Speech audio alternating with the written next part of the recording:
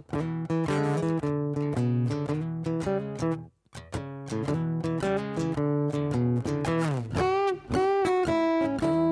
welcome to episode number 3 of the Big Tech Small Biz podcast on the CGMradio.com network, where we interview successful small business owners across the great state of Texas to find out how they won in business and in life outside the office. I am your host, Ryan Holland, along with co-host Justin Parks. Justin. Howdy. How's it going? Going well. I'm excited to be here. You are excited to be here? Yeah, this is a neat. I like how you've redesigned the space, and it's got a lot of energy. It's got a feel to it, doesn't it? It does. You know, I got the American flag. I got a Texas thing. I've got, of course, Lord of the Rings. Lord of the Rings, Return of the King poster. I'm not sure how that ties in. As well as a map of Middle Earth. All things that are essential to any podcasting studio run by a guy who's a major dork. Yeah, so it's like I was going to say, it's like it has a lot of energy in here, but it also has like a lot of quirkiness. Yes. So like, I don't know if I think it's interesting that to start the podcast, we have to turn off the air conditioning because it's too loud. It is, because it's a window unit. Yeah, it's a window because unit. Because really what we would hope people would think is that we're in like some big studio downtown or something like that. But you just gave away the fact that there's a window unit essentially in here. And so people don't have that perception anymore. I know, but I've been listening to podcasts where people record in their van. And this is a big upgrade. When are we going to do that? When are we going to record in a van? No, never. We are not. But you know what we are going to do, Justin? We are actually going to record a show today. And what I'm excited about is that with episode number 3, now if you guys have listened to previous podcasts, episodes 1 and 2, Justin and I basically started things off interviewing each other on our own small business journey. And today, though, we have a very special guest in the studio. Who do we have in the studio, Justin? Who's the mysterious guest that is in here? Drum roll, of course.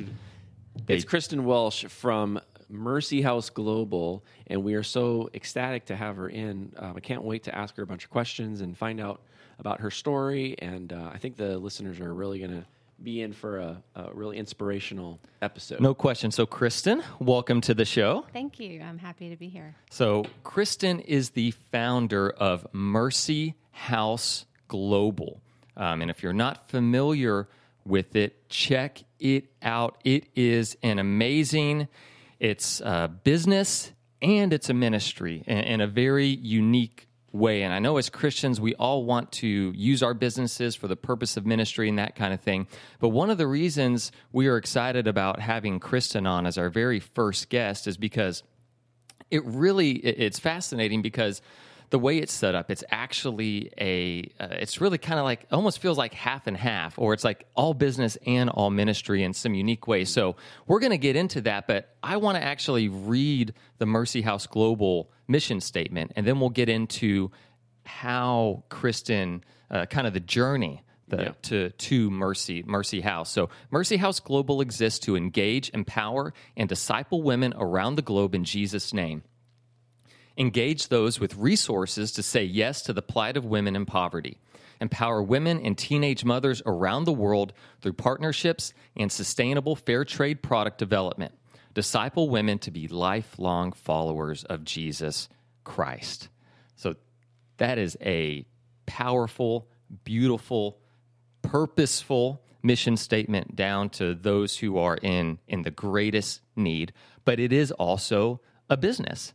So I'm excited to get into that.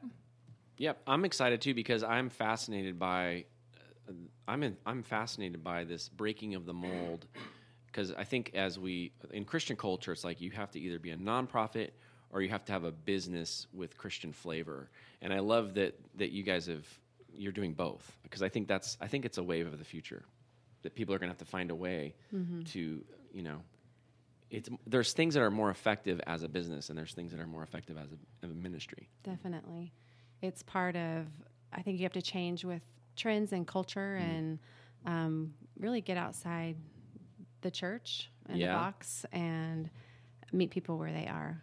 And that's what we try to do. It wasn't always, I feel like we sort of stumbled into this life. Right. But here we are, and we're learning how to have a successful business and an obedient ministry where we bring in as many people as possible to impact as many people as possible. I love that. That could be a mission statement for lots of other people. The way you just said that was perfect. Can you say that again? It was an obedient. What? Say it again. An obedient ministry. In a successful business. In a successful business. Yeah, that's fantastic. That coupling is challenging for sure, because as a nonprofit, a nonprofit doesn't mean you don't make a profit. It just means you reinvest that profit into your purpose. And so we're in the public square, though, especially competing with other product-driven businesses. And so we have to treat it like a business, but our purpose, we have to maintain that purpose of really obedient ministry.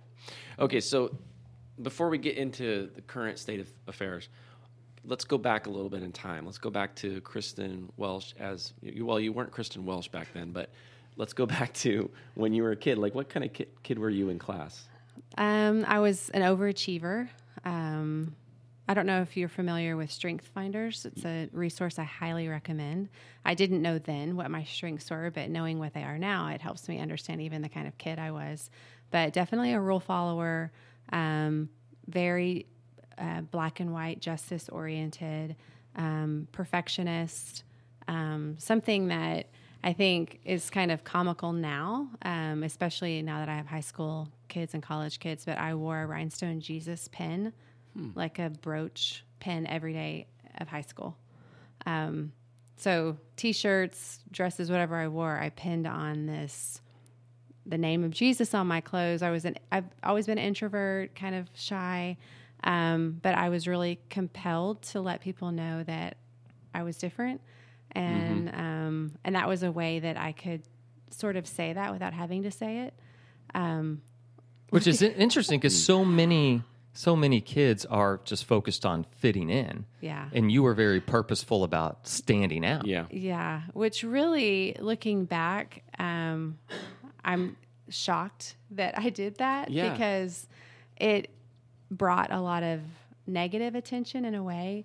Like my senior year of high school, I was actually in theater, and I won an award called the Rhinestone Jesus Award. And really my classmates were mocking me. Oh, okay. But I was so proud that they noticed that I was different. And I guess I was just compelled. I had a burden for my classmates and the lost, and but not knowing how to reach them, this seemed like a safe way to share my testimony and how I was different. My mind is going to that not only were you like kind of showing your classmates like I am sold out for Jesus, but it's almost like I think God looks for things like that. Like there's a verse in the Bible that talks about how God is looking throughout the earth for people whose hearts are toward him. And it's almost like I had this picture of like God is like noticing you in your high school as one of the only people that's kind of being a light for him. And I can't help but think that he's like, okay, I'm going to put her to work. I'm going to give her many more opportunities to be, a light on a hill. Yeah, I remember there were many days I would wake up and I didn't want to put that on. And so it was almost like I wanted to make myself take a stand, And later, many years later, I wrote a book called Rhinestone Jesus, about saying yes to God when your sparkly, safe faith is no longer enough. And on the cover of that book, it has that Rhinestone Jesus pen that's sort of, there's a few rhinestones missing. It's a little Was it the tattered. actual one that you wore? Oh my gosh, that's cool. It was really cool. But just because all through school and just life up until probably I was 35 years old, I was I was a Christian that was full of faith. I did all the things that a Christian does, go to church, wear your Christian t-shirts, do Bethmore Bible studies. But I hadn't done a lot of obedience in the sense of action to my faith. I hadn't taken a lot of steps outside of my comfort zone. Good wife, good mom, good Christian, but it was all about me, my family, and myself, my world. Yeah. And so that really changed in 2010. I was a blogger, started blogging in about 2008, and had this successful mom blog, and I was invited to Kenya by Compassion International, which is the world's largest child sponsorship program.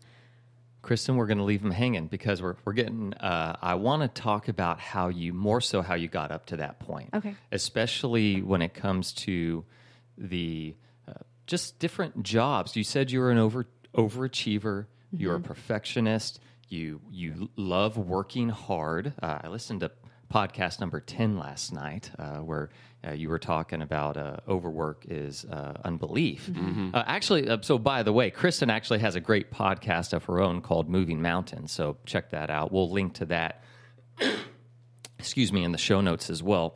But what kind of jobs were you interested in as an overachiever, a hard worker? What kind of jobs did you pursue? What kind of jobs did you have kind of growing up and even into your college days?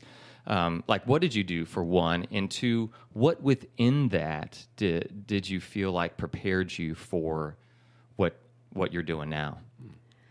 That's a great question. I believe as a Christian that God uses everything. And sometimes it feels like we're in a desert or in a season that isn't purposeful or meaningful, but I feel like he uses all of it. And so Sure. I can look back now and see that he was preparing me for what he was going to ask me to do. My very first job was at a Hallmark card store,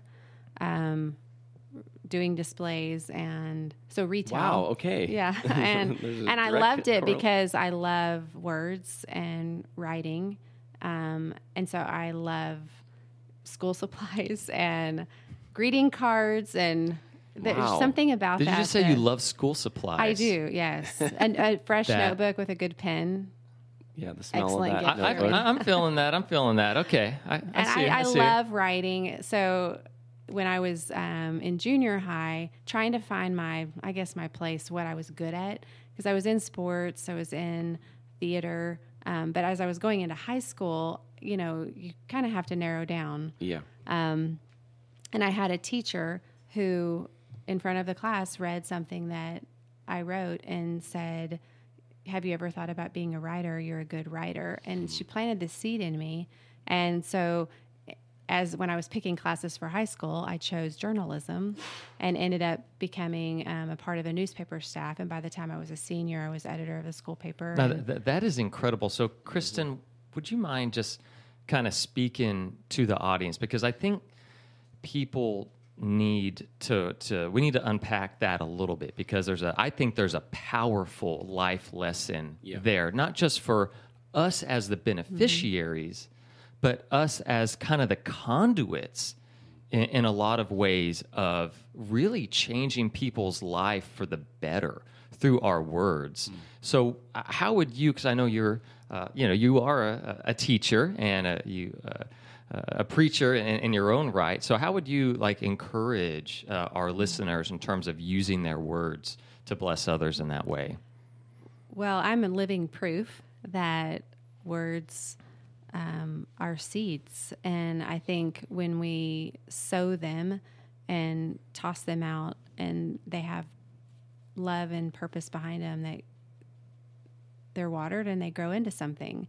And so I would say to everyone listening that, whether it's your own children or kids that you have influence over through theater or at church and Sunday school or whatever it is, and not just kids, but our coworkers and our friends and our family, the power of words. I mean, even the Bible talks about the power of the tongue and how we can speak death and life. And I think when we take the opportunity when we see something in someone, we say it out loud, and we're sowing good seeds in them. Amen. And that 8th grade teacher, her name was Mrs. Abernathy, and it was she had said that to me earlier in the year, and so everything became about writing. It was something that because I already loved words, and she spoke this into me. And I remember at the end of the school year, they would give out awards at the end of junior high, and they had an oratory award, and no one had won it for the past few years. And so I went to her and I asked her, how do I win this? Like, I want to be that person. You're the overachiever, right? Like, I don't want to just be the rhinestone winner. I want to win an actual award. And so, I mean, I think she just liked the initiative and the dreaming. And so she sort of just spoke into me and then said, encouraged me in high school to get into theater and get into, journalism. And that's exactly what I did. And so I see that with my own kids, speaking into them. And I think we can see things that they can't see. And we're further down the road. And my 2 older kids are very compassionate, and they really want to see people meet their full potential, their friends. And so speaking into them, and I actually gave them the StrengthsFinders test, which really only reiterated what I was already speaking into them. And I wonder a little bit if the sense of this generation not having a purpose, or not having, a lot of them don't have purpose, is just a lacking of speaking life into them, just from, not just from parents to children, but teachers to children and other leaders in their life. All 3 of us at this table had somebody, another adult other than our parent, speak into us and say, hey, I think the Lord wanted me to let you know that, you're a great writer. Or for Ryan, it was the teacher said, you have a radio voice. Yeah, when I was a senior in high school, I read something, I don't remember, either read something out loud or answered a question, and my teacher looked at the class and she was like, doesn't he have a radio voice? And I had never thought about doing radio, but at that point, it was like kind of everything changed in a way, and I actually ended up doing a Christian apologetics radio show for 5 weeks in college. So I became a believer my freshman year in college, and I haven't done anything really between now and then, but it's always been there, and it was something that I felt like, and I hope that the Lord would use at some point in the future. But it was an adult other than a parent speaking truth, not just making something up to make you feel good, but actually speaking something that's real in somebody that has potential, and it's just amazing. It's absolutely amazing. It's such a small amount of time, but when it comes with intention, and like this happened to me when I was 12 years old. I went away to camp, and our cabin had to do a skit for the rest of the camp, and I was I played a role in the show, and the next day, one of the counselors I didn't really know very well, but he came up to me and said, I think the Lord is going to use you for drama. And that was a turning point in my life, because I started pursuing theater. I started getting more serious about it. Justin, you've been holding out on me, bro. You never You've never told me that story. Yeah. I mean, well, now I know. When Kristen along shared with the rest story, of the world, okay, there's a common thread here, which is that I think that Amen. I think we need to be speaking into the lives of young people around us. Their parents are going to speak into them too, but there's something powerful that happens when it comes from another adult, and I think there's a lot of power there. Yeah. And when it comes to career and calling, so it's that became not only my career, but it became my calling. Writing became your career and your calling. Right. Ryan is now going for it with the radio, and he's very gifted at it, and so it's I'm okay. Yeah. Well, no, you're very good at it. So it's I feel like that one of the takeaways from this episode could be, to free people up to just kind of speak into other people's lives in a meaningful way. And it's a lot of fun too. It's a lot of fun when you when the arrow hits that mark and you see something, especially someone is, I don't know, maybe they are just self-conscious about it or unaware of it, and you hit that mark and you see them light up. Yeah. Yeah, there's a lot of confirmation, I think, that happens especially when it's not family. And I think there's, you're just helping dreams take root. And who knows what God is going to do with that. I had no idea that writing would become a business for me or a job. I mean, up until I was in my 30s, still writing, but no one was necessarily reading what I was writing. And I remember I wouldn't call myself a writer because I wasn't getting paid to do it. And I had someone even speak into me, a writer writes and, an artist paints, and you don't have to have, necessarily receive money to be. Kristen, I can absolutely relate to that because I am a rapper. I don't have to be paid. Nobody has to listen to anything. I'm a rapper, and it's because I rap, and that's what I do. So I won't do it here for everybody, so I'm sorry to disappoint everybody. Her writing is the same thing as you. You don't think so? I bet your rapping is more entertaining than my writing. Oh, that might be. Well, my rapping's very entertaining, but it'd be hard to match We Are That Family. Can you give us a sample just real quick? It's no. necessary. Okay. So you're really not a rapper. But a rapper can go right into it. But speaking of writing that we know people now read, what is the where do people find your writing? Where do you write most? I've been blogging for 11 or 12 years now. And so I still, at least twice a week, write on my blog, wearethatfamily.com. It's sort of a place where moms, parents, people who want to change the world, I guess, have community. And a long time ago when I started that blog, I just wanted people to leave with something. I wanted to give them something so that when they left that page, they were inspired, they were challenged, they were encouraged, motivated. And so it's taken a lot of different forms over the last dozen years, but that's still where most of my writing is. In 2010, I wrote my first book, and I just completed my 5th book. And so you can find those at Amazon or wherever. So just look up Kristen Welch, and they can find your books. Yes. Are your books listed anywhere on wearethatfamily.com? Yes. Okay, so they can find them there as well. So were there any other jobs that you had, before Mercy House Global, that you felt like really kind of impacted what you're doing now, or just really just changed you as a person through your experience there? What else kind of in the journey up to Mercy House really affected you feel like?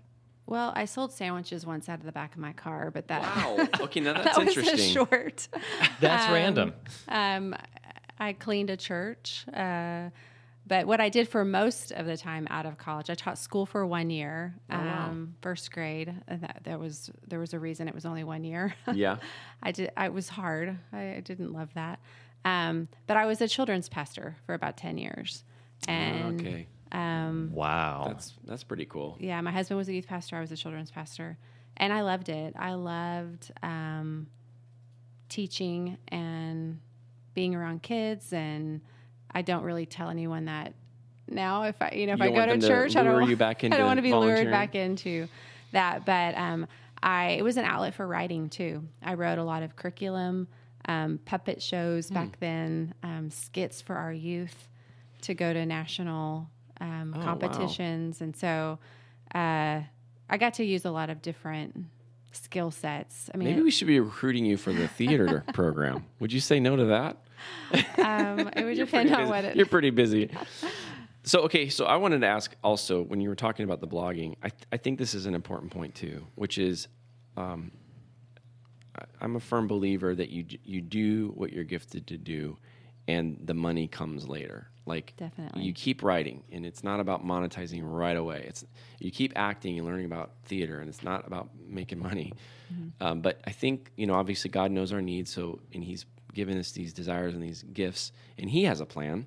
And so I mean, can you talk about the journey from like just almost like amateur writing to like starting to get paid and actually make a real living off of it? Because I think that's applicable to any field that people go into. It is, and it's really, there's a fine line that sometimes you don't even know you're crossing between being an amateur and a professional, especially in writing, because it's all about discipline.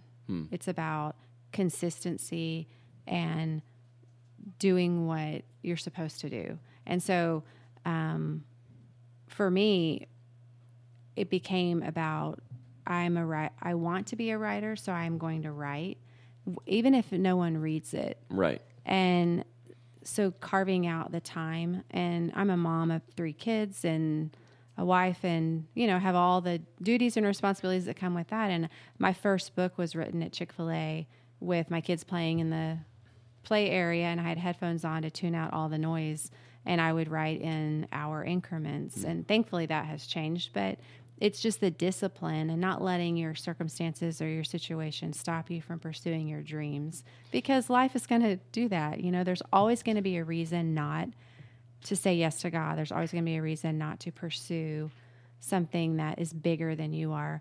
But the discipline and just being faithful to your dream, it's going to take you places. And most people don't accomplish their dreams because they stop dreaming, because that life gets in the way. So you do the discipline, which is the most important thing, is to be persistent in doing good and not get weary of doing good.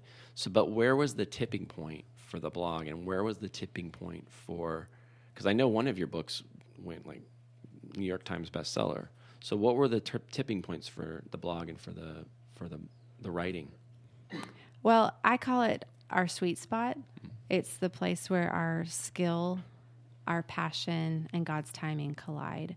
And so I was refining my skill for years and years and years before anyone ever read what I wrote. I developed this discipline through journaling, or it eventually became blogging, that no matter what happens, I'm going to follow through on this discipline.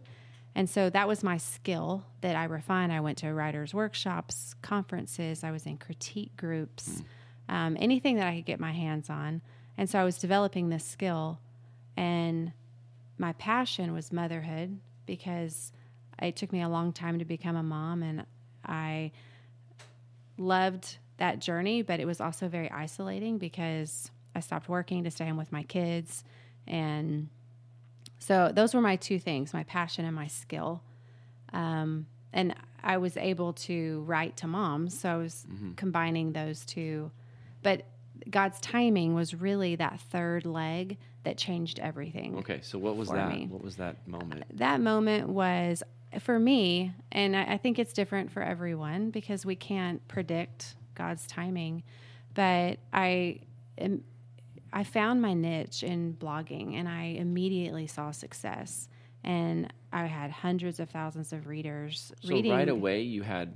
Well, I worked it like a job. Okay. So I did everything. I mean, my husband actually brought home a book called Blogging for Dummies, the yellow and black book. When I first started just attempting to, and really blogging for me was sort of a rebellious act, because I was like, I can't get published for whatever reason. Really, my story hadn't started yet. The story that I was supposed to tell hadn't started yet, but I didn't know that. And so I started blogging because I was like, I just can publish myself. Like, there's this great new thing. And blogging 12 years ago was, especially for moms, it was a new platform. And so I decided to publish myself. Well, I had the skill, I had the passion, which was really meeting moms where they were at, doing dishes and diapers and wiping up everything, chins, butts, but how did counters. I want to know, how did you market it? Because you said, how did you market it? Like the nuts and bolts are interesting to me too. I worked it like a job. So everything that I could get my hands on to learn about blogging, I did. I would leave 100 comments a day on other people's blogs. Okay, so that's the key, is engaging with other bloggers. I worked it like a job. So my kids would go to preschool, and I was not making any money. Right. But I wanted to be at the top of this world, which there's the danger there. I based on my Enneagram and my Strength Finders, I have the tendency to be a workaholic. I love work. I love achieving. I love solving problems. That's my top strength. Love solving problems. So I'm in this new place in my life, and I love it. I love the effect that it's having, that I'm earning page views and it's growing. But the risk and the danger that I really succumbed to was it became all about me. And I got sucked into this being known mentality. It's a hard, especially if you're in a social media driven business, it's all about numbers and it's about being known. And so the more known I became, really the emptier I felt. I just really, because I think as Christians, we're supposed to make Jesus known, and you can't make yourself known while you're trying to make Jesus known. It's one or the other. And so I was seeing success, but the more success I had, the more I wanted to be known. It wasn't enough. and I created this appetite. I just wanted more and more and more. So did Grateful Kids in Entitled World, that's your biggest book, right? Mm-hmm. That's the one you sold the most copies. Was that pre-Mercy House or post? No, it was post. Post, okay. Really, all of I had signed my first book contract for a devotion for moms about 2 months before I went on that trip with Compassion in 2010. That trip, and I was already writing that book, it literally changed my life, everything. And so I came home, and everything I've written since for the last 10 years has flown out of this life change of really being wrecked. It reestablished my priorities. And it's amazing that I really became, I think in God's eyes, more successful after I started walking in obedience, even though number-wise, it might not look that way in blogging because I had to... Maybe there's a not in trade-off. blogging, but you sold more. I mean, you sold a lot of books. Right? Yes. So there was also like I don't know. It was definitely for obedience. I think so. Right. I think so. That book was the hardest book I've ever written. I've written some books since that I loved more, and they haven't been as successful. But again, it's still about obedience for me because I feel like God is going to do what He's going to do. We offer Him our loaves and fishes. It's about us offering what we have. And then He multiplies it times a billion, or He doesn't. But It's still that act of obedience. I mean, He could have taken that little boy's lunch and said, thank you, and then done a completely different miracle.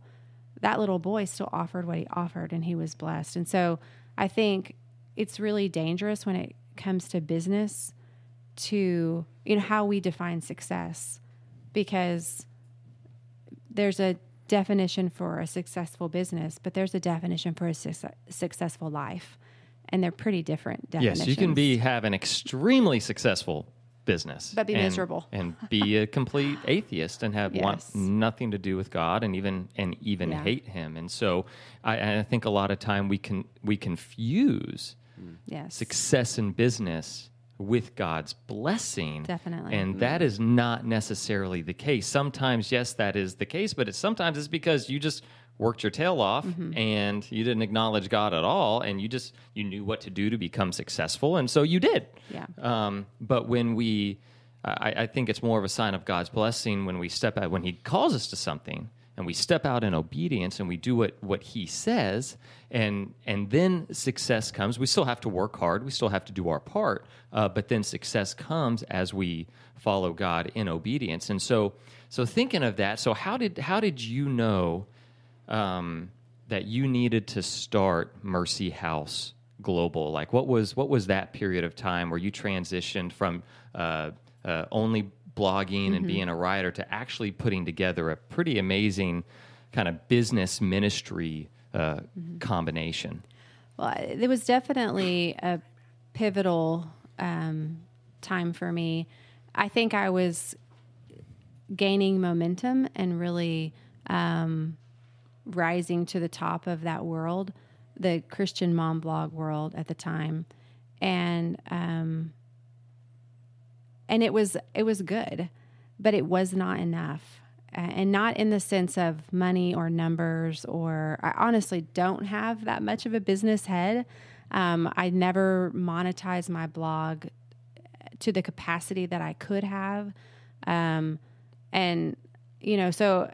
it wasn't necessarily about money for me. I think any business or any yes to God that we say, it really comes down to taking that step, and then if it fails miserably or it's a huge success, which is really the crossroads I was at with starting Mercy House, it's not up to us. I mean, we do the work, we put all the time in and the effort, but I feel like, especially when it's motivated by God and we're walking in obedience, success and failure, they look totally different in God's economy. And so what might be a miserable failure, if it was done out of obedience, God can redeem that in the future and use it in a way that brings worldly success or spiritual success. Yeah, absolutely. And sometimes He might want us to go through Definitely. that. I mean, you look at all that failure because of what we learn. Yes. I love the stories about all these great inventors and and passionate people who've won Nobel Prizes and all the different things, and you read their failures first, but they didn't quit. Lots of them. Yes. Typically. I remember John Grisham, the author, The Firm, The Pelican. I mean, he was literally selling his first book, I forget the name of it, out of the back of his truck. Publisher after publisher after publisher said no. What, the Harry Potter publisher? What? Yeah. I mean, wasn't she turned down like, I don't know, 80 times or something? I mean, you imagine being that literary agent. Right. And you were one of the people like, nah, this isn't going to be any good. Have a nice day. Painful. But yeah, sometimes, God wants us to go through those failures because even in some ways we're going to be even more successful on the other end, again, success does not equal money. Right. But ultimately success, when we look at what the scripture says, that God has saved us, He's chosen us to be conformed to the image of Christ. And I think it's very easy that we lose sight of. We think God saves us so we can go to heaven.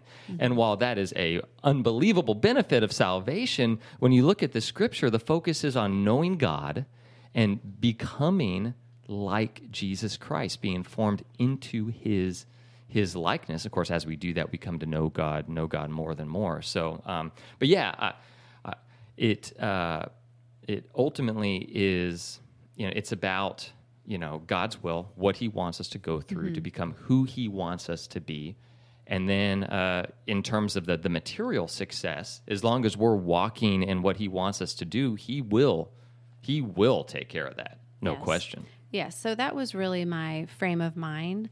When I had like a list at the time of things in my mind that if I could achieve these, I would be successful.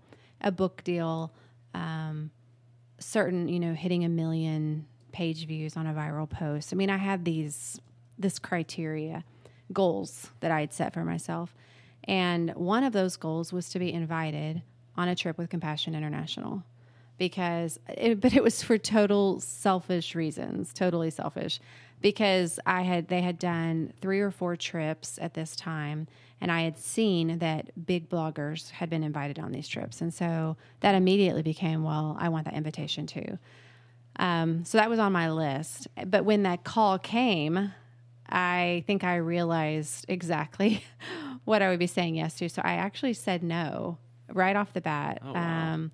To go on this trip to basically a third world, spend nearly 3 weeks blogging about poverty. So initially they called, I said no. That night I was sharing this with my husband, like, guess what? And it was really more of like, I can check this off my list because it was just about being asked, yes, not actually it was about going. being asked, which is so, I think that's a true look into maybe who I was as a person. So really, really superficial in the sense of I wanted to be known. And in trade, I was not making God known. And because of that, I was really struggling with emptiness and lack of purpose. So that's sort of who I was and where I was at. So that night I told my husband, and he was horrified that I had said no. He was like, first of all, free trip to Africa. And there's something to that. I mean, there's something there is. There. Something I didn't there. have a passport. I can imagine his voice right now. Yeah. He was just like, this is such an opportunity. And I think, God uses our spouses to speak truth to us if we'll listen. That he does. Yeah, Terrell's he has a very calm tone. He does. He's very calm. He's very level-headed. And he's my best friend. And so he spoke to, he was like, honey, I think you got this one wrong. And he said, why don't you want to go? Why, and I had all these excuses. I have a 2-year-old, it is a big thing to consider. But when we just peeled back all the excuses, I actually said, I'm afraid it's going to change my life. And he said, maybe it should. Yeah, that's why I will not go on any of those trips. Personally, of course, I'm a pretty big deal, and so I've been invited. But I'm just like, no, I'm good. I'm good. I don't need any more sanctification. Okay, nobody knows about me. Yeah. But when you were talking about being the need to be asked, that's one of the things I've been kind of wrestling with and thinking about is like this need that we as Christians have to be asked It's to do pride, things. really. Right. I mean, really what you're talking about. It is pride, but the Lord has called us to bigger things than waiting to be asked. He wants us to be the askers. Like he wanted them to become fishers of men. That means they're out there asking, and they're the ones creating opportunities in there. Yeah. So like as an entrepreneur and as a Christian, I have to get out of my waiting to be asked mentality and get into, no, you're not going to be asked. You need to be doing the asking, because there's other people out there that are waiting to be asked. Yes. They're waiting to be told the gospel. That is exactly where God led me, to this place of, he asked me a question and I answered it with my life. But I couldn't do it alone. And so I get to ask armies of people to join me. Yeah. And I don't receive the glory because I'm not doing it on my own. God's receiving the glory. That's right. And so I ended up calling back, saying yes to that trip. And really, I think it was an important moment in my life, because I was vulnerable enough to say, I'm afraid it's going to change my life. And my husband was bold enough to say, your life needs to be changed. This emptiness in you, this, I would drop my kids off at school, and if I wasn't blogging, I was shopping. And I was really I felt entitled to the American dream. Like, we deserve this. We're good people. We should have what everyone else has. And I wanted bigger everything. And the area we live in Texas is like the worst. Yes. I mean, it is. It's a bubble. It's insane how much materialism is all around us. Yes. And it's very easy to get caught in the trap. And I was totally trapped. And so, long story short, I said yes. I went on that trip. I came face to face with the world's normal and saw that my normal was nothing like what other people were experiencing every day. And it changed. The world's normal changed my normal. And I had this very spiritual moment in a slum in Kenya, where, I woke up in this slum physically and spiritually and emotionally, and every part of me came alive, because I realized that all of the human suffering and that I was witnessing, and the poverty, and it was just very hard to even describe. Every sense was being attacked and was alive with smells and sights. And I was learning new vocabulary words like orphan-led homes and survival prostitution, and just, the world's normal just shocked me. It wrecked me. Well, what were some of the, in terms of sights, in terms of what you saw there in the slums? Most of our listeners, most of us just have never. Yeah, what stands out the most? What stands out the most when you're in a slum and you're looking around? Well, a slum is defined by a very small geographic area. So imagine a mile radius, but very densely populated. So I was in the world's largest slum. At the time, it wasn't the world's largest. It was second or third, but today it is. And there are people living on top of each other. I mean, over 1 million people in a 1 mile radius. So that is unfathomable. It is. It's hard to even describe or imagine. So it wasn't one site that you saw, like a little girl. Oh, no. It's like the whole sum total was just. It was the overwhelming. sum total, and there were people who had lived in that slum for 50 years. The life expectancy was less than 60. Lived there their entire life and never left it, because they didn't have transportation, they didn't have money. So their entire world was this area, this 1 mile. And so they went to school. If they went to church, everything was, they walked to the market. And so that's even hard to imagine, that they didn't even know there was anything outside of that. And there was, it's hard to describe, but basically lack of humanity. Yeah. I actually wrote, my job those 3 weeks were to write blog posts. Like, we would come back, and after they would show us something, and then we would share it. And the day that I went to slum, I titled that blog post, "Today I Went to Hell." And that's the only way. It was the most oppressive, dark. There were girls prostituting, not for money, but for food, which was mind-boggling to me. Girls the age of my daughters at the time. I met a boy named Vincent who was an orphan who was leading his home. So, which means there were no parents. The parents had died. He was 14 and was in charge of his brothers. And his house was the size of my closet at home. And we were in his home, and he showed us how he did homework by the light of one candle. He lit the candle, dripped the wax onto the table, and then stuck the candle into the wax, and that was his light. And we have no excuses. Yes. We'd get up at 3 a.m. to go Wow. buy food at the market to sell it from 5 to 7 for money. And that was his job. And then walk his brothers to school and then become a student all day long. And he was living on less than $1 a day. And I mean, this was normal. This was just an average kid, nothing special about him. And what changed my life was I was standing in his home, and he was proud to show us he had these Americans in his home, and he's giving us this tour. And there's water dripping on our head. It was raining. There was holes in the roof, and his smile lit up the room. I mean, that was so, this very dark place, but his smile, literally, beautiful white teeth, just so conflicting. Why? How can he be so happy? And so he asked at the end of his little tour, does anyone have any questions? And I'm the American with the Rhinestone Jesus pen. I raise my hand, and I'm like, Vincent, how can you be so happy? You have nothing. Those were the words I said to him, because I was looking at the lack of what he had. And he looked at me with pity, and he said, ma'am, I have Jesus. I have everything. And I realized I had Jesus too. I'd had him my whole life, but he wasn't enough for me. Jesus was not enough for me. And so that changed everything, because I wanted to make him enough. I wanted him to be the central point of my life. I wanted to make him known and not myself known. But you had a honest conversation with God. Was it after this trip was over?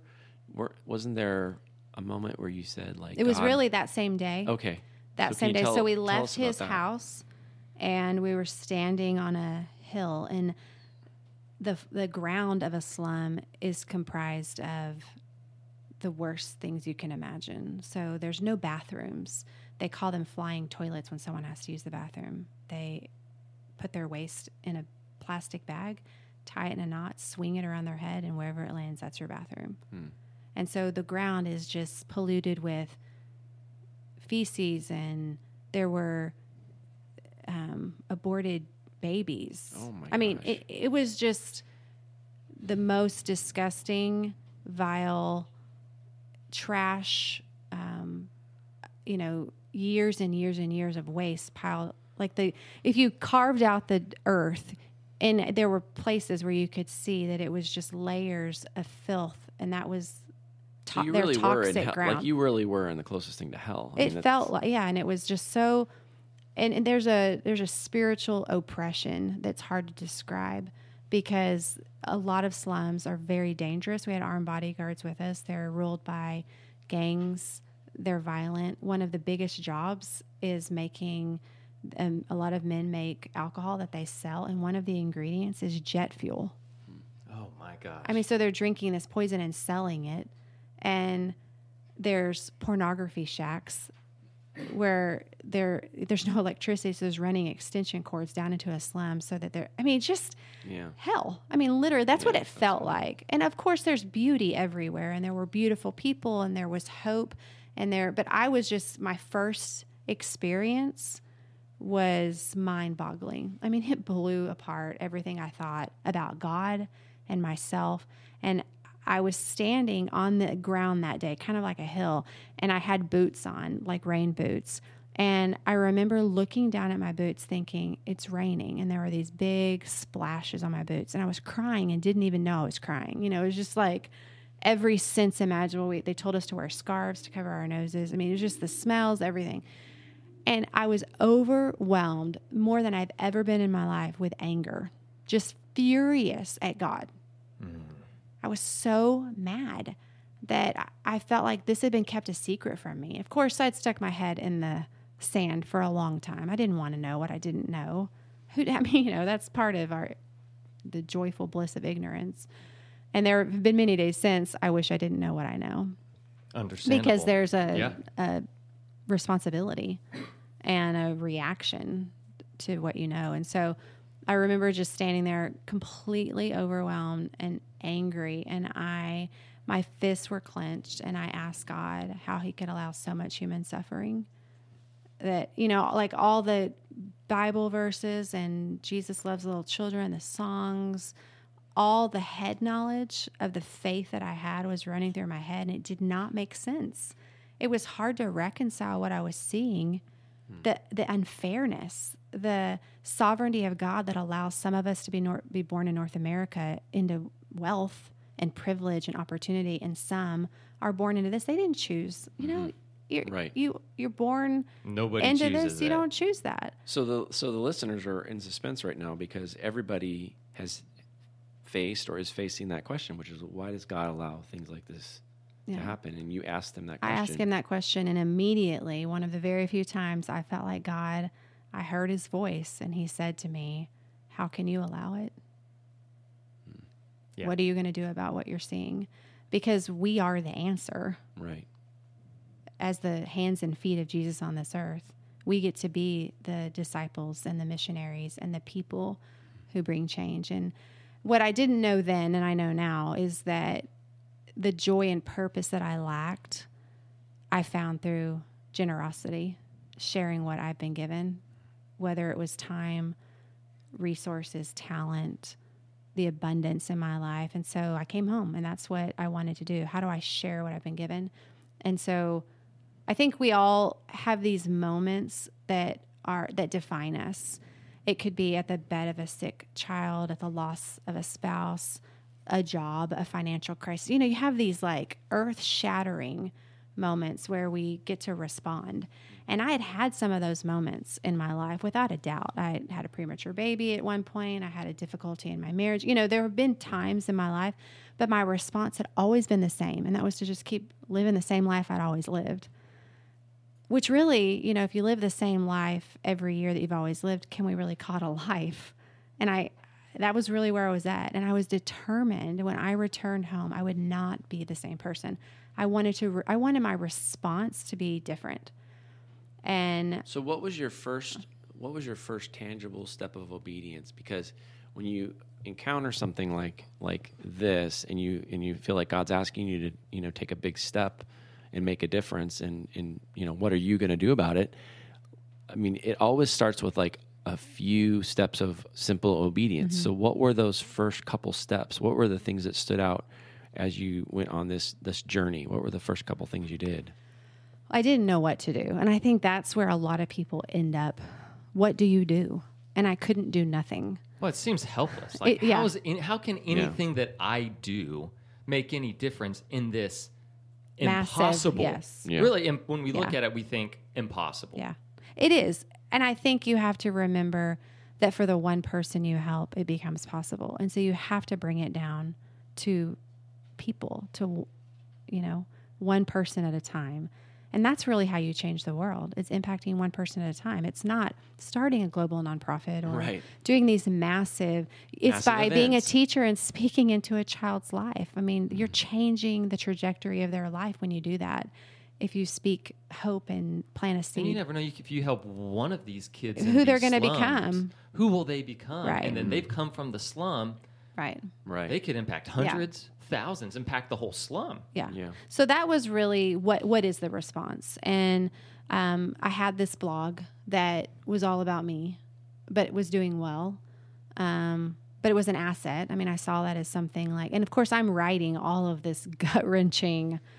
And a few weeks after I got home, I was writing every day. I was so disgusted with my abundance and my waste and how the choices I had made as a believer. And so I'm processing. I'm a process writer. So I'm just like, it's hard to read stuff. And someone emailed me one day and they were like, it feels like you are about to give birth to something. And I remember reading that thinking, I have no idea what that means. It was a weird thing to say. But we were in labor, definitely in labor, trying to figure out what do we do? What do we respond with? And of course, my husband was way ahead of me in the whole, let's give up everything we have and live this meaningful, purposeful life, which is why he wanted me to go to Kenya. Right. And then I came back and I was really on the same page with him. So we were like this dynamic duo of let's change our life. Let's do whatever. Okay, God so I asks didn't us to realize do. how strategic it was. I didn't realize that Terrell had already kind of got to that place and he was waiting He for was you definitely, to get definitely. And a lot of women, moms ask me, wives, you know, because they have this experience, but their husbands aren't on the same page. And that is not my experience. I didn't talk my husband into starting Mercy House Global. He really, I mean, I think God had to send me to Africa and get me out of my comfort zone so that I could smell it, see it, experience it, to get me back on the same page with my husband, who was already willing to live an obedient life. And I mean, he would ask, why do we have 6 closets full of Christmas decorations? Why do we, you know, what do you need all of this stuff? You know, he Right. was already really, I mean, I would get mad at him, which was a true sign that, you know, I was probably wrong. there. Well, I can understand getting mad about Christmas decorations, you know. They That's- are annoying. They're really annoying. So I'm with him all the way. One closet full Yes. only Yeah. of Christmas decorations. Okay, so walk us through this.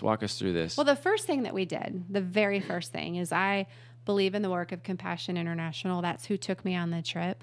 And my husband, that was what he asked. What would make you, because I was a wreck. I can't even, I still feel bad for my family who picked me up from the airport with flowers and gifts, and I refused to open them. Don't reward me for what I've just experienced. And my husband was like, who are you? And wow. what did you do with my wife? I mean, so it was a brutal couple of weeks because Yeah. I didn't know. I mean, when your normal has been impacted Right. by the world's normal, you don't know what to do with it. And so it was painful for So sure. it was a metamorphosis. You A were going through a total metamorphosis. Good word, Justin. It was. Good I word. mean, we were, yes, caterpillar, the whole butterfly thing. But he asked me, what would make you feel like an immediate response? And I said, sponsoring Compassion Kids. And Yeah. so we took the extra money. We were like, this is how much money without moving a lot of stuff around. And we sponsored 10 kids Oh, wow. 2 days after my trip. And we have 8 of those kids still. 2 of them have graduated. But what's interesting is the next year I went back to Kenya, and I have to bring this in because this is the business related piece that really was in a way prophetic for the business that we would do. You support a kid $38 a month, send them letters. We have a sponsorship program through Mercy House for our teen mom graduates, same exact system. So we had this kid in Kenya because I knew I would return to Kenya. And you can give a family gift each year to your family. And so we're doing the $38 a month. And we always give our families, we try to give them $100 a year. And they get advice and help on what to do. They buy a cow, replace their roof, Oh, wow. meet a need. They can buy a cow for $100. Yes. So I go back to My Kenya cow the was next like year. $800. Yeah. But anyway. He lost money in his No, cow. I actually owned a cow. Really? I think I was Justin knows, I think I was the only person in the history of the world that I owned a cow while I was living in an apartment. And then the guy that you bought the cow from, didn't he keep the cow? Yeah, he still got the cow or something like that. I don't know. I got to talk to him. I was like, hey, how's sounds how's like a Bessie sitcom. doing? You know? Yeah, I know. It's funny. But sorry, I had to No. throw that in there. I returned to Kenya with my family the next year. This was their first trip to Kenya. And we visited one of those kids that we had sponsored. And we're in their home, and there's just nothing like that. I mean, it's like the most epic. Talk about giving your kids a worldview. Yeah. We're in her home, and she's trying to communicate with me, and she keeps pulling my arm, and I'm asking our translator, he was like, she wants to show you something. She's dying to show you something. So we leave her house and we walk. We're in the same slum that I'd been in a year before. We walk this crazy path, and we cross a road, and she points to this fruit stand. And I said, what is this? And he said, this is the business you helped her start. Wow. $100 Oh, a year praise God. before. She was sending her kids to school and providing meals, food on the table. So that might have been the Because most of the business. significant thing. It was this that you've light ever bulb seen for me. It was for just, Mercy House. it was huge. It was because we have 3 maternity homes in Kenya that we started 10 years ago. bringing girls out of trafficking, out of survival prostitution, out of very, very dangerous situations. How many babies? I think you guys just celebrated. We just had our 50th baby born. We've brought in 52 amazing. girls in the last decade. But because I'm a problem solver by nature, that's how God created me, it drove me crazy the first few years doing this, that we were getting to girls too late in a sense. And I wanted to go upstream and figure out what was polluting this water. Yeah. What was causing mothers to put their daughters into prostitution? And my answer was they needed dignified jobs. All around the world, when you consider 40 million people today in modern day slavery, labor trafficking, sex trafficking, I mean, this is a real number happening right now. Right. They're working, but it's undignified work. And so business will end poverty if we let it. That is the solution to poverty. So creating dignified jobs, replacing undignified work with dignified work became my heartbeat. And if So I what can was- just say, I think so many people like see the situation and they want to help, but they feel like just throwing money at some big organization and it just Yeah. kind of gets lost Yeah. in this vacuum. And then the question is, if you just throw money at something, that doesn't necessarily solve Right. the problem Right. because it can just be taken and then used. Well, look and at, then- I mean, yeah, this is maybe too political, but our country has literally ruined Haiti. We subsidized their markets so much. They have a crisis, an earthquake. What do? We throw used clothes at them. We literally gave them so much rice that it put all their rice farmers out of business. Right. You know, I mean, we create. The book Toxic Charity kind of Yes, gets I into some of mean, these things. our motive is probably great. You know, we Right. want to help, but there's a great book, When Helping Hurts, and that's what it talks Yes. about. Yeah. Is Yes. we want to be really the savior, the white person It's from not the smart. It's not West. smart help. It's not smart help, and we ruin other people's opportunities at work. So you have to be a smart business person, right? Right. And our model, we empower Indigenous people because, you know, they don't need Americans trying to solve their problems.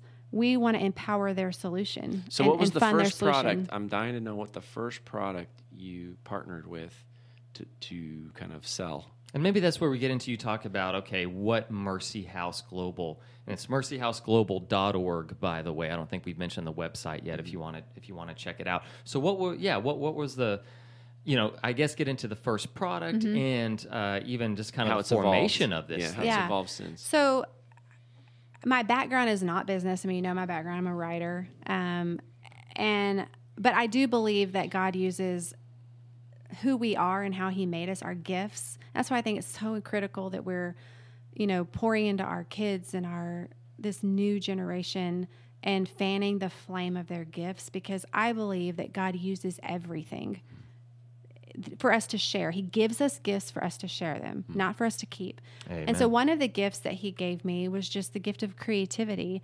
And I have always been, even on my blog for years before Mercy House, I was, you know, I did do-it-yourself things, crafts, projects. And so I love the way that it made me feel. I didn't even understand the psychology behind I'm having a bad day, but I create something. I feel better about my day. But there's a whole psychology behind. It's a self-esteem building practice. When you are feeling low and you get out of your head and use your hands, there's a correlation between your brain and what you are creating. I did not know that. I had no idea that you could do like like therapy You through really crafting. can. So one of the things that we coined this term called the color of hope, because from the very first trip that, you know, we started our maternity homes 6 months after that initial trip with Compassion, with Indigenous staff that we work to empower, we started a skills program immediately with our first 8 girls.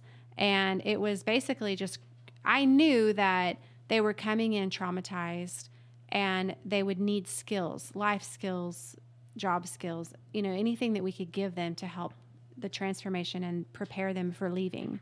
And so we started a little, I think it was an Etsy store, the first store, and we taught the girls, we had 8 products that we taught them initially the first It was a part of our very first program was to help them create stuff. And we used paper because it was a easy, inexpensive resource.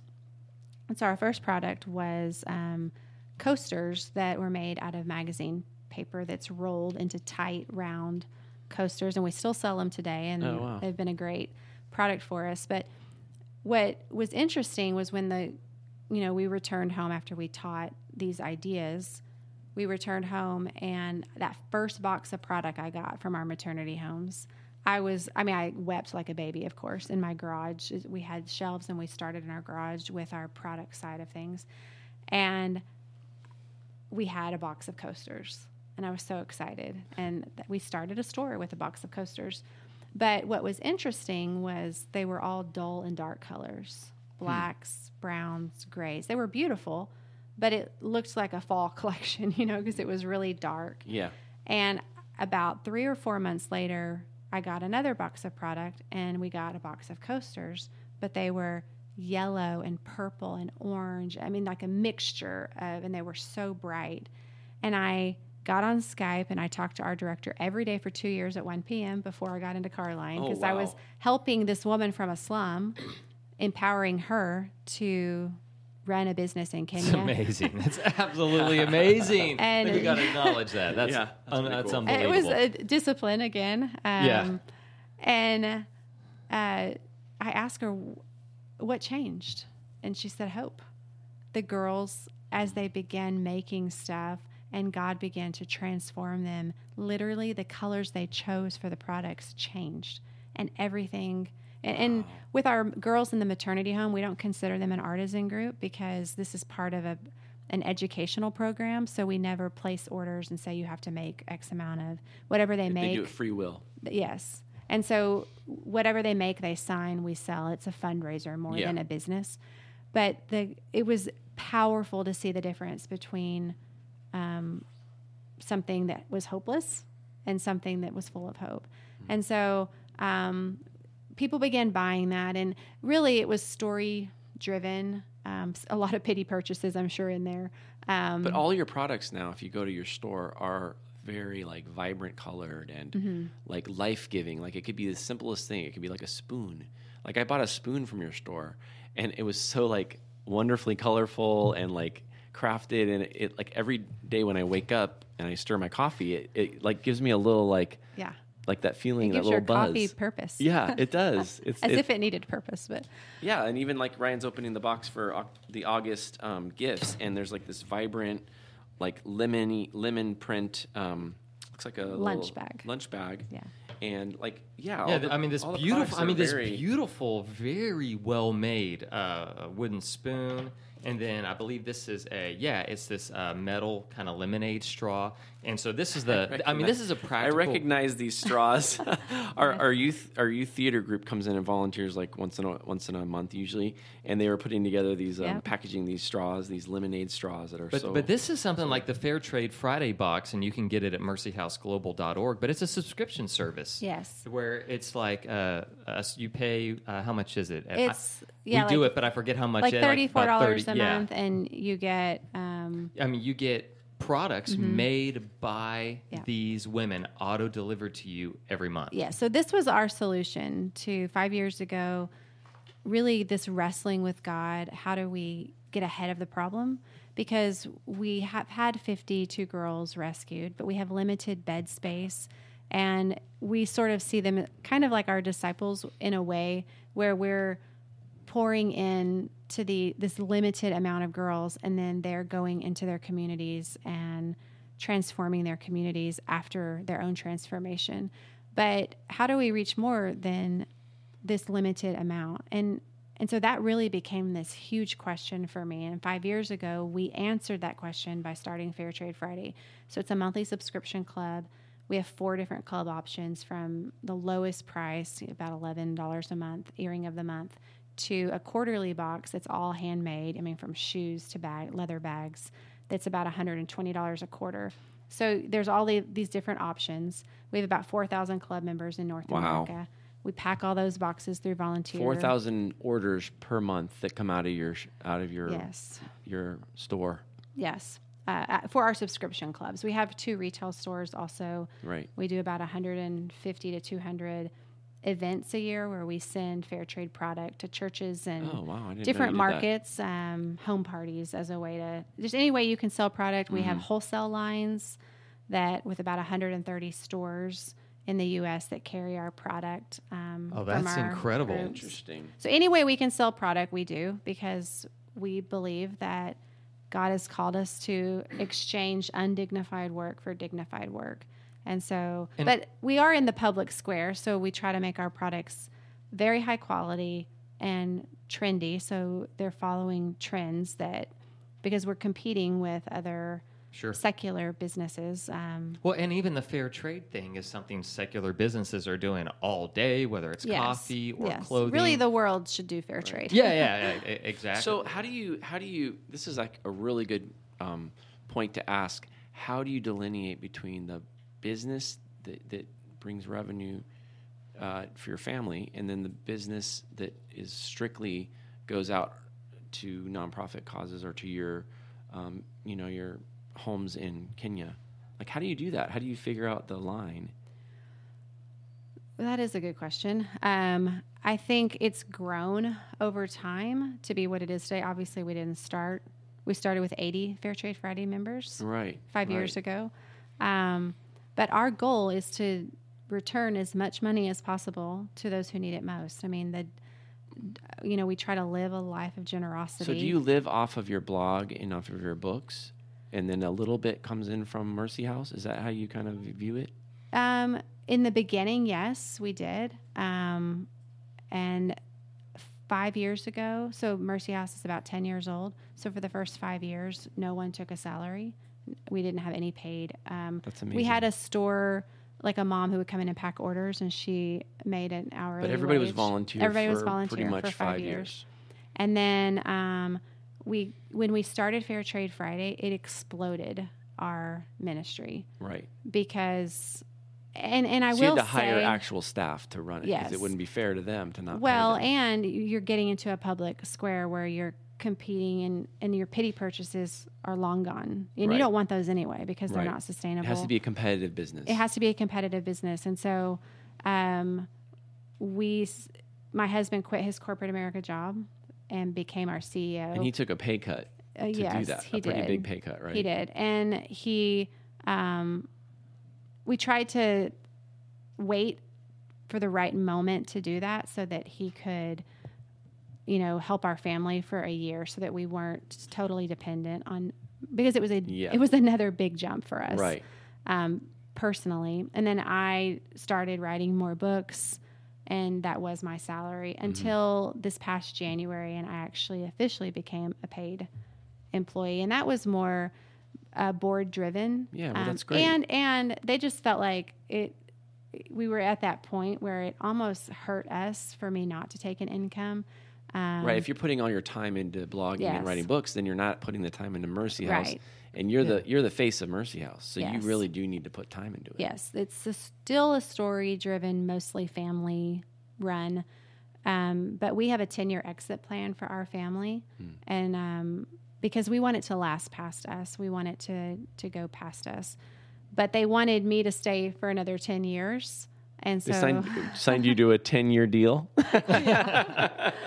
So they were like, for everyone else, like donors and different people, they want me to still be a part of it for 10 years. Yes. Are people giving 10-year gifts to your company or to your organization? No, I mean, but they're trying to lock you in now before free agency goes crazy, or who knows where it's going to grow or go to. Because we're not done, and we have and big they dreams. said sign for 10 years, but you had to also agree to that. Yes, and it wasn't really like a legal sign. I mean, it was we're in our late 40s, and and so in our late 50s, we want to be passing the baton. Yes, essentially. Yes, but we want to set it up where it will last past us. That's a big important part. So here's the question I've been dying to ask you, because I read the book Grateful Kids in an Entitled World, and it really raising grateful kids in an entitled world. It really changed my perspective, because I run a small business and I employ my own kids, and it is a family business. And I'm interested to figure out, how do you incorporate your kids in Mercy House? Like, what are their roles, and how do you keep from paying them too much or too little? And like, what's the volunteer side of what they do? And like, how do you navigate that? It's complicated. I think that my kids didn't choose this dream. And because my husband and I weren't paid for the first 5 years, it was really service for our family. And it was an important part of our lives. But I think there's a fine line between what you're doing as a volunteer and what you're doing as an employee. My family is not employed. My kids are not employed at Mercy House. So they currently. only volunteer. So they're only volunteers. Oh, wow. Well, that makes it easy. It does. Right. Our daughter, our oldest daughter who's at college, she was an associate in our store her senior year for about 6 months. And it was really hard because mom and dad is boss, and Even that 6 months, it's hard to work with family. it really is hard. And what was funny was I think we didn't appreciate each other. Like, I would ask her to do things maybe that I wouldn't ask other people to do. Right. Or be tougher on her than you were on other staff Because members. it's you feel like you can. Yeah. And then she didn't it was her first job, and so she had no reference. And so I Yeah, remember the day yeah. she walked in and she was like, I want a real job. I don't want to work for y'all anymore. And we were like, okay, great, go find a real job. I've heard this from every small business owner I've ever talked to. They say the ones that are successful at this, they require their kids to have an outside job Yes. before they Yes. work for the family business. Yes. So what happened was she's an artist, and if she's ever created art or things that we've used, we have, like contract paid a fair wage for the piece Yeah, that we use. gotcha. But as an ongoing employee, Contract labor could be easier. yes. I mean, that's actually a good advice for anybody out there that wants to pay their kids and maybe they can't get a job outside the home. Like, we actually employ our younger teens who would not be eligible to work a regular job because you have to be a certain age. But Yeah. there are laws that allow small business owners to employ their own kids and take advantage of quite a few tax benefits. I think it's up to $6,000 a year. They don't have to pay any Social Security. Yeah. You don't have to pay any taxes on it, and they don't have to pay Social Security on it. And it can go into an IRA or a. Justin's been trying to get me to do this Yeah. for like a year and a half, and I've Yeah. just stubbornly resisted. But I think at some point I'm going to have to realize definitely it's worth looking probably into. a good idea. Yeah. So we put all they work for the business, and even the 13-year-old, and they get a fair wage to do it, and we put the money into their retirement / college fund. It's like a Roth IRA. yeah. So there's like some great advantages to all that.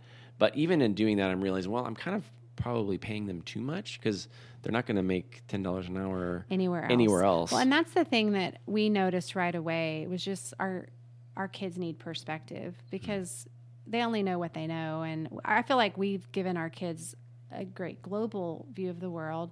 But when it comes to jobs and being compensated, our daughter was like, peace out. I want a real job. And Yeah. went and got a job at the mall at Anthropologie, making, probably $2 more an hour than she made for us. And she, after doing that for 6 months, she came back. I mean, it helped her see the benefit. It's like the prodigal son scenario Exactly. within the job realm. Yeah. She was like, you guys treat your employees way better. It's more family friendly. You're more flexible. So Anthropologie is not a good place to work. That's what I think we've learned from today's podcast. Oh, no. That's brilliant. That is brilliant, Justin. I Thank cannot you share so this much. podcast now. I wasn't listening very No. well, if that's my takeaway. Yeah. Any store, I think you just get a perspective. It could be any But store, What it's was true. interesting was she came back and helped our store by saying, this is what they do in their dressing room, and this is how they. So they had some good stuff too. They Yes. had some good systems in place. Definitely, because they're a huge corporation. And so we took the advice that she Yeah. gave us, but right before she went to college, she came in and started working for us again and was a totally different employee because she had something to compare it to. Yeah, good. Yeah. That's good advice for Absolutely. people out there listening. Yeah. So, but I think the important thing, especially if it's ministry related, is making service a part of everyday life And my kids have become people who enjoy serving because it's a normal part of our life. It's something that we, on a regular basis, every week, like, who are we serving this week? What are we doing? And I think they will end up choosing careers that are service related or have service opportunities because volunteering has been such a core part of their childhood. Volunteering and missions are contagious. Like once you've exposed your kids to volunteering and missions. But we don't make our kids do any of that. Yeah. We're at that point where we don't make them serve, we don't make them volunteer, we don't. But you did when they were younger. When they were younger, it was sort of like, this is what we're doing. Yeah. But once they started driving, and our son works at Chick-fil-A, and right. But he still volunteers every single week because it's a core part of who he is. Yeah. Yeah. So I want to really, at this point, I feel like I want to find out, or let our listeners know really kind of what are some practical ways they can get involved with Mercy House Global. What can they do in terms of financial support, or maybe talk about maybe the Fair Trade Friday box a little bit more, but also you have a really cool event coming up in November, I believe, called Home for the Holidays. So maybe talk about that, as well as any other ways they can practically, whether it's service or financial or both, how they can really invest in Mercy House Global. Because I've just had a blast, by the way, in this interview. It's been so incredible, so eye-opening. And I think a lot of people listening are probably feeling the same way. Okay, like I'm kind of like you. I'm kind of like ready to do something. I didn't get to visit the slum, but here I am. I've got resources. What's the best way I can use those resources to help those people? Well, it's easier than we think it is. And I think that's been sort of the beauty of this journey that I've been on, because this isn't my background, and I've kind of stumbled into this life. But I think the way we shop, we're a consumer country. We don't manufacture a whole lot anymore. And we consume. So we are buying gifts and things for ourselves and things for our home constantly, right? It's just part of the nature of it. And when I first returned from Kenya, I remember for a solid year, I didn't want to buy anything because I had bought too much, and I was just trying to figure out this new normal. And I remember my husband was like, you don't want to stop buying. You just want to buy right. Okay. And we call it redeemed consumerism because... Wow, I love that. Yeah, we're going to... he's like, you're never going to convince Americans not to shop. Like, get off Your husband is a wise man. We've learned through this whole thing, yes, Terrell is a very wise individual. And he said, we just want people to shop differently. And so really one of the main things that we do is educate consumers. We feel like that's a huge responsibility of ours. And when you shop at Mercy House, you're not only providing a job for the artisan who made what you're buying, the profit from that item is supporting the maternity centers in Kenya. So it's just full circle, like 100% of your money is really helping people. That is so beautiful. But we're going to buy. And so how do we buy things that don't hurt people? And what we don't like to think about is a lot of what we buy, especially at certain stores, and it's not hard like to Walmart. figure this out. Walmart's a no-no. But what we're buying is either... providing dignity and hope for people, or it's doing the exact opposite. It is endangering and enslaving people.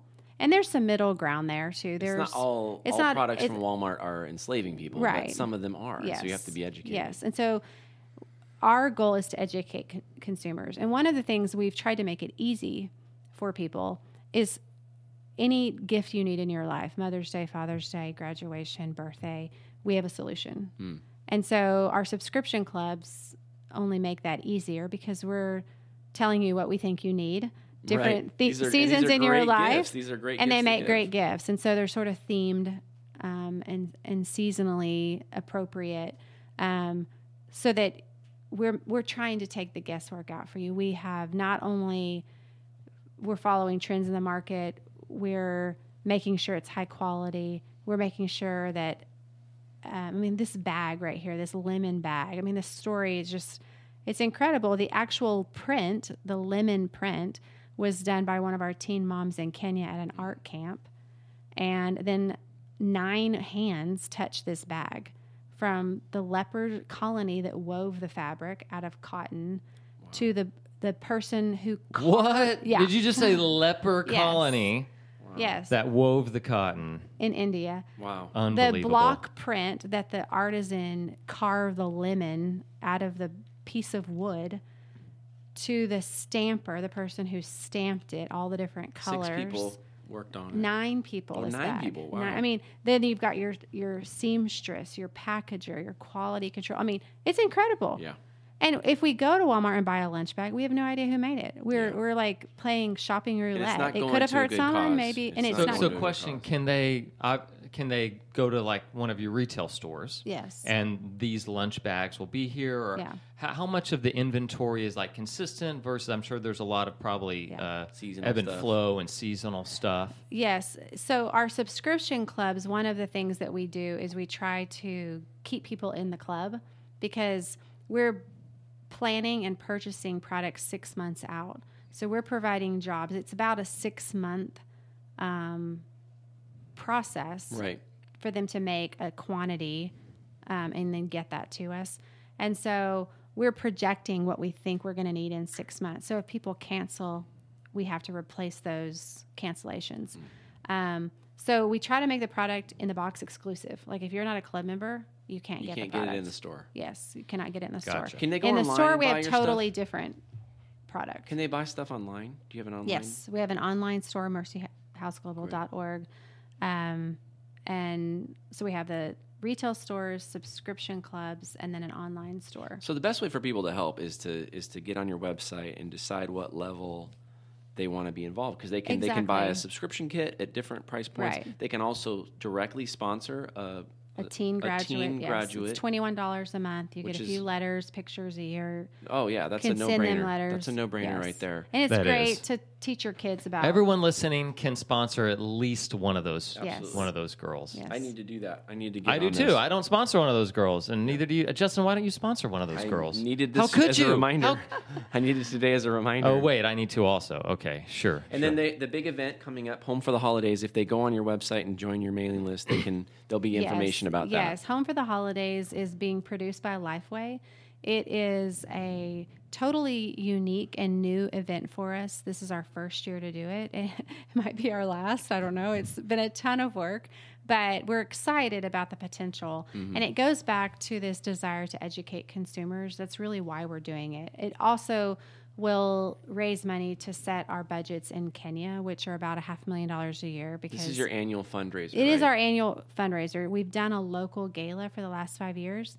And at the last one, I just really felt like we needed to do something that included more people outside of our local population. And so on November 2nd, you can host a watch party in your home.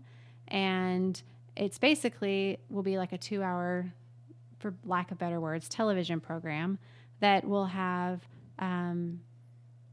stories behind the product, and we'll have some influencers like Ann Voskamp and different people talking about the system, and our director from Kenya will actually be here talking about the journey of the product from the maker to the market. And what we really want to do is make fair trade product a reality in homes across America, where this is a platform to jump into this conversation together. That I didn't know that I could have items that helped people that I would give as Christmas gifts, and instead of buying it from a place that I don't know if people are being harmed or not.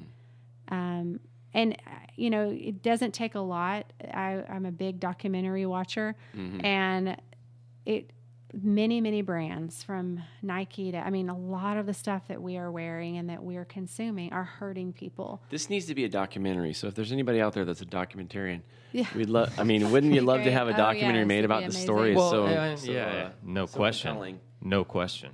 So we have to wrap it up because we're out of time.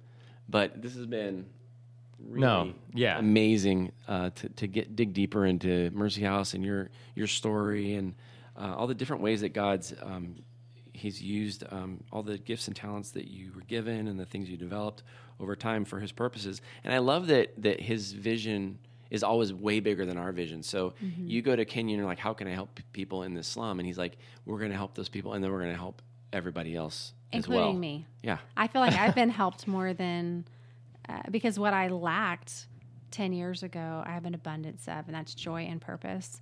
And so and that's Raising Grateful Kids. That whole book was how that has spilled over into my family and my parenting, and I mean, my entire life is different because of it. So mercyhouseglobal.org is where they can sign up for the subscription box. They can sign up for the Home for the Holidays. They can shop your online store. Yes. They can find your retail locations there as well. Any plans in the works for location 3, 4, anything? Or if you can say, if you can share. But I'm nosy by nature, and I ask awkward questions a lot to make people feel uncomfortable. That's so not an awkward question. No, that's good. She can just we say are no. in the process of restructuring some of our business side of things so that we can grow and open more stores. Because we need like point. 8 million we don't need any more Starbucks, you just need to especially in North Houston. Yeah. We do not need any more Starbucks. We definitely there's need a lot more of Toys R Us is available if you ever. Yeah, just find those Find the parking Toys R lots Us. where there used to be what looks like about the size of a Toys R Us store, and but no, so that's fabulous. So what would be any parting words? This is Big Tech Small Biz. It's about small business owners in Texas. What would be a parting word that you would want to give to a small business owner, or a Christian small business owner, someone who's looking to become a Christian small business, become a small business owner, or somebody that's a Christian that owns a business that hasn't figured out how to weave their faith into their business? Yeah, probably another way to I look think at that's a really important question, because I think whatever our hands are doing, it should incorporate not a give back philosophy. I actually don't like that term because God did not ask us to give back. He asked us to give all of it to Him. And that's what I did 10 years ago with my small business, which was my blog. Before I went on that trip, I laid it on the altar and asked God to use it for His glory. And He has taken that, and that's what He's done with it. And it really has so little to do with me. And so that's what I would encourage small business owners or people who dream of opening a business to, from the beginning, lay it on the altar and give it to God, because He can be glorified through our efforts, and it can support our family and provide for our needs, yes. But He has not called us to give back and give a portion. He wants all of it. He wants everything that we have, and He wants to use what He's given us for His glory. And in doing that, we're the ones that benefit. We think especially in our economy mindset, that we're going to have less if we share what we've been given, right? Especially numbers, you write it down on paper. If I give it all away, I'm not going to have anything left. Right. But kingdom math is totally different. Well, I mean, Jesus said, "Give, and it shall be given unto you, shaken down, pouring over, pressed multiply. over." Yeah, I mean, He gives us more. And that doesn't even just mean money. It means like joy. It means like purpose, which is so much more valuable. Yes. Everything tenfold. And so that would be my word for you, is share what you've been given. That's beautiful. Amen. That's beautiful. Well, Kristen, this has been a blast. It's been a joy. It's been encouraging. It's been challenging. So thank you for being our very first guest here on Big Tech Small Biz. Thank you. Thank you for having me. And if you guys would like to get a hold of us, Justin and I, you can email us, bigtex@cgmradio.com, bigtex@cgmradio.com. And of course, please visit mercyhouseglobal.org. Sign up for a subscription box. Sponsor a girl or 2 or 10 or 20 or 100. And really look into investing and sponsoring. It is absolutely worth it. So thanks again to Kristen for being with us, and we will see you guys again very soon.